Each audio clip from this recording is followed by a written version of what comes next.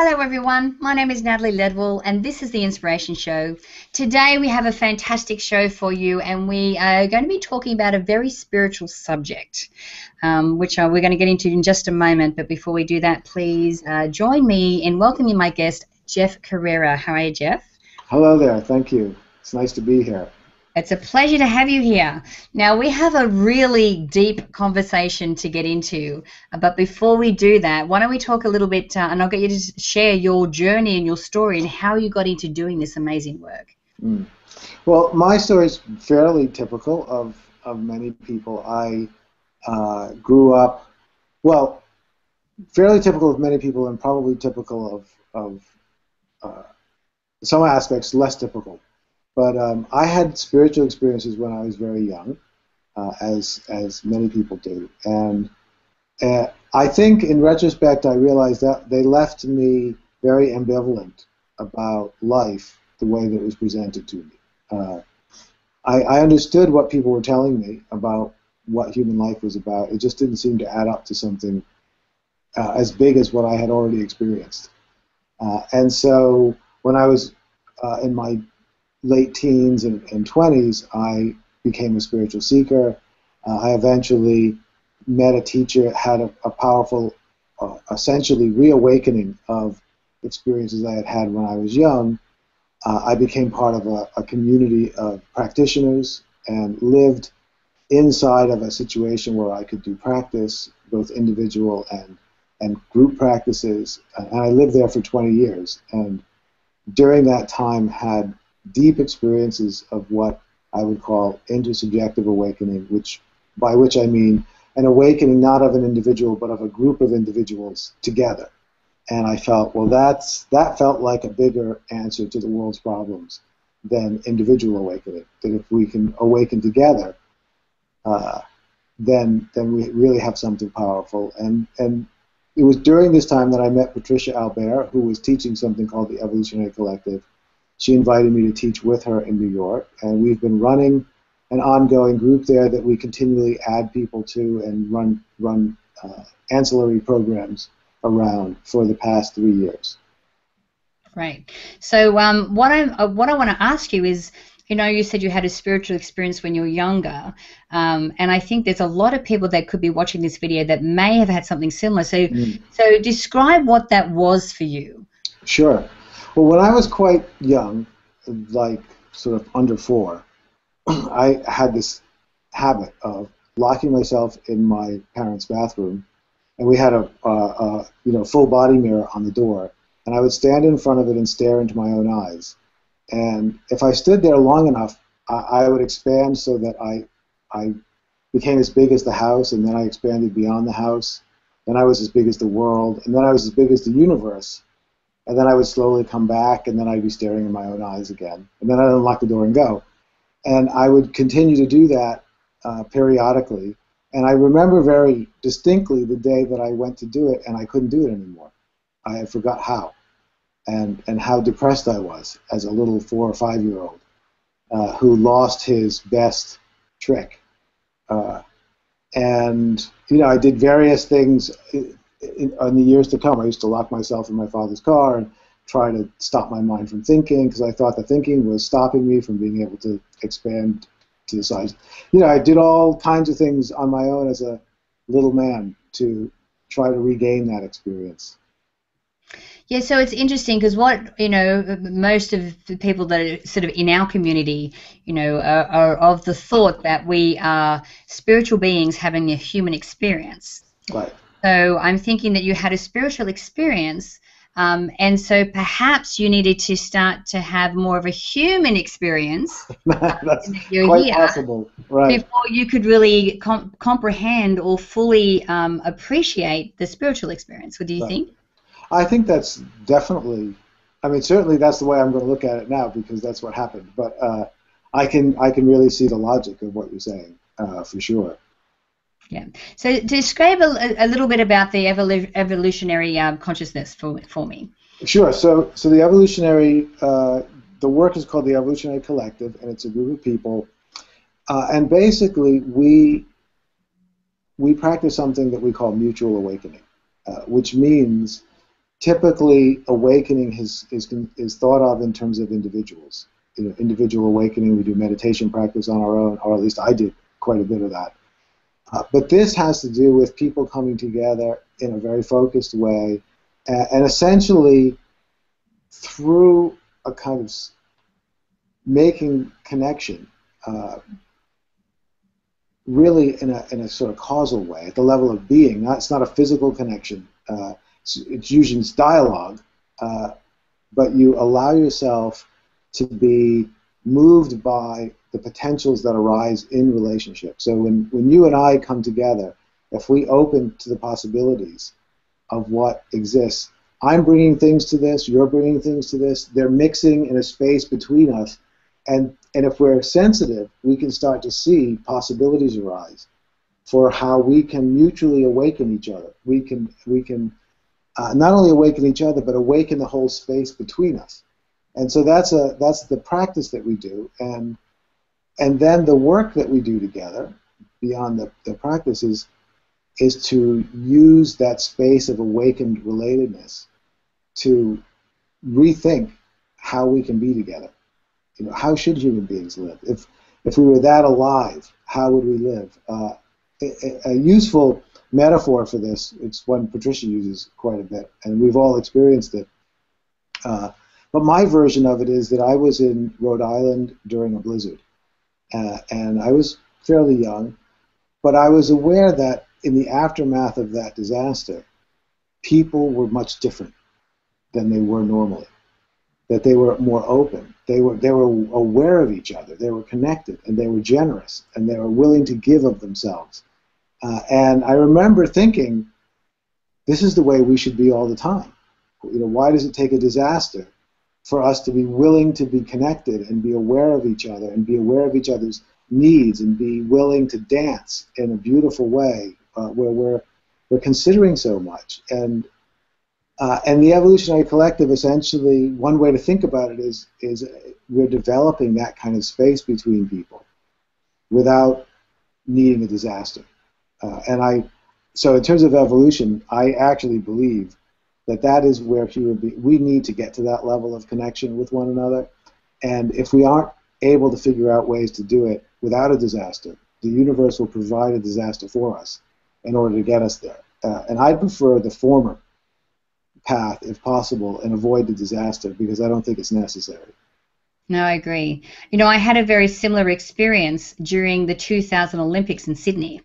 Mm-hmm. You would walk down the street and everyone was just connected and friendly and helping each other out. And if you were, especially if you were a visitor or someone who was there, from overseas, Australians were going out of their way to be accommodating and help people. It was just like, this is the way we should be all the time. So what you're talking about is really helping to create like a connection with other people so that we're raising our joy and happiness levels, and that we look at the way that we communicate or connect with each other in a completely different way. Yes, and I would say also, I think it's helpful to think of it not only as connections between each other, but a field of relatedness that we exist in. Right. And also it definitely does make us happier and more connected, but it also has new spiritual potentials inherent in it. It means if you are in that, because you don't, like at the Olympics, you're in that space, but you're not really doing anything particularly spiritual. But when you're in that space and then you consciously use it to connect in the sacred, things start to open up that are nothing less than miraculous.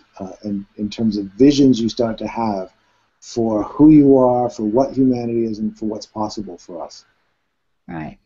Yeah, so you're talking about connecting to inspiration or to, intuitive direction in your life.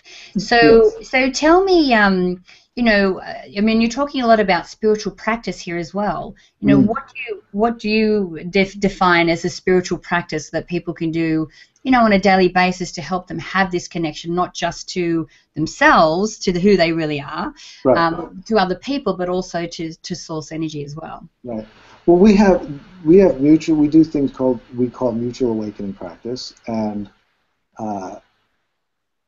they're very simple practices, and Patricia and I are always improvising new forms of the practice. But very simply, it means being with someone or maybe a group of others, and in a very focused way, speaking directly to what your experience is in the moment, and then going back and forth. But you want to do it in a way where you're not speaking about what you think your experience is or what you think about your experience, but ultimately that you're allowing your experience to have a voice through you in a way that's very spontaneous. And then as that interacts with other people's spontaneous expression, something starts to happen, and the experience becomes shaped by the relatedness, and you actually go on a journey together. It's like a shared mystical adventure, and all kinds of things happen in that space. People have spontaneous healings that they weren't even about things they weren't even talking about. They have awakenings to higher consciousness.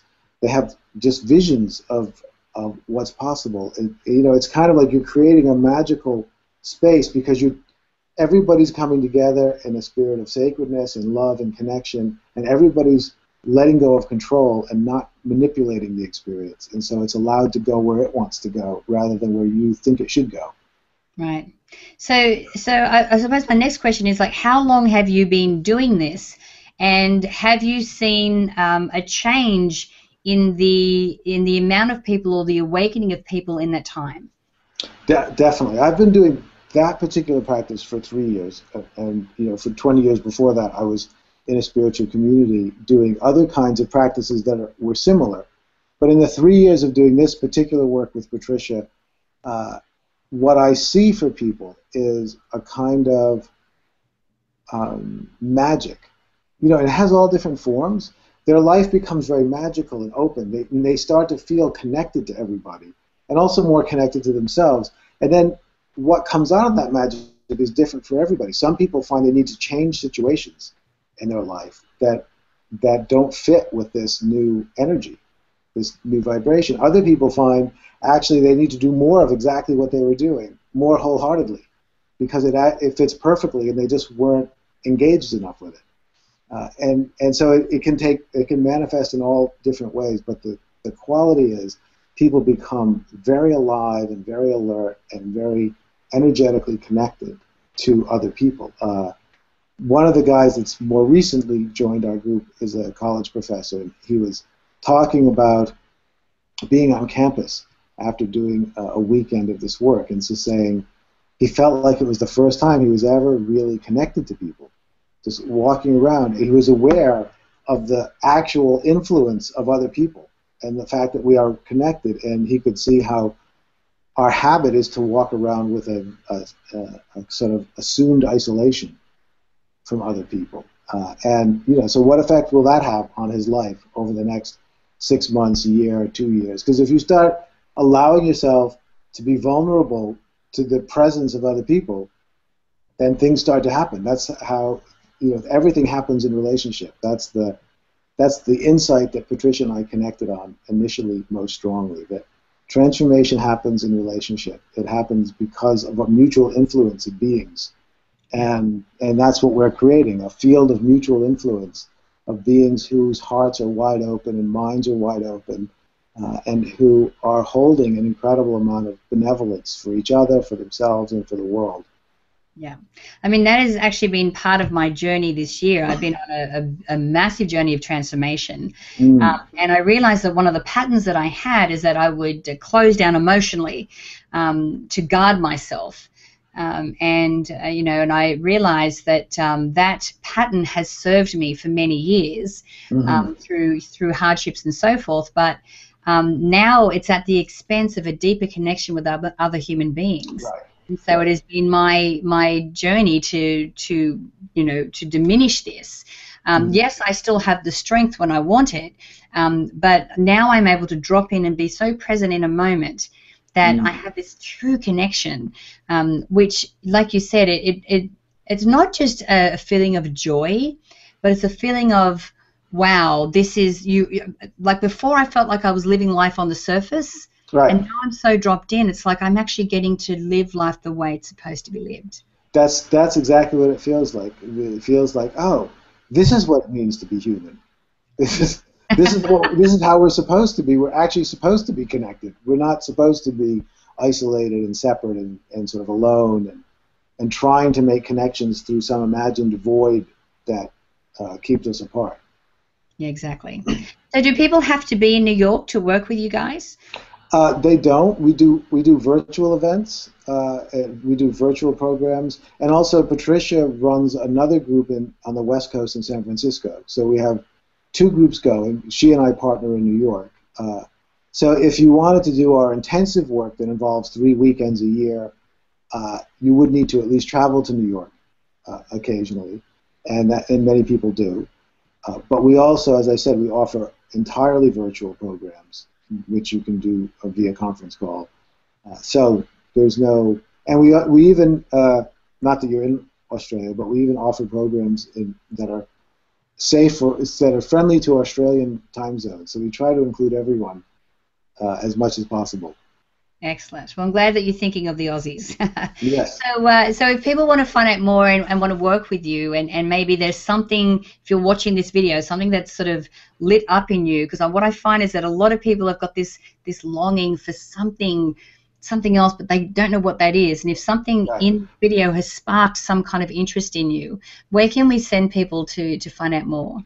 Well, we've really tried to make that as easy as possible. If people go to our website, which is www.evolutionarycollective.com, then they just can download for free our book, an ebook called Mutual Awakening, and that initiates an 8-part e-learning course that will take you through that practice, the background of it, and I mean, we did as thorough a job as we can do in that format, in between the book and the course, to give people a deep sense of what this work is about, what that practice is about, and the new paradigm of relatedness that it opens us into.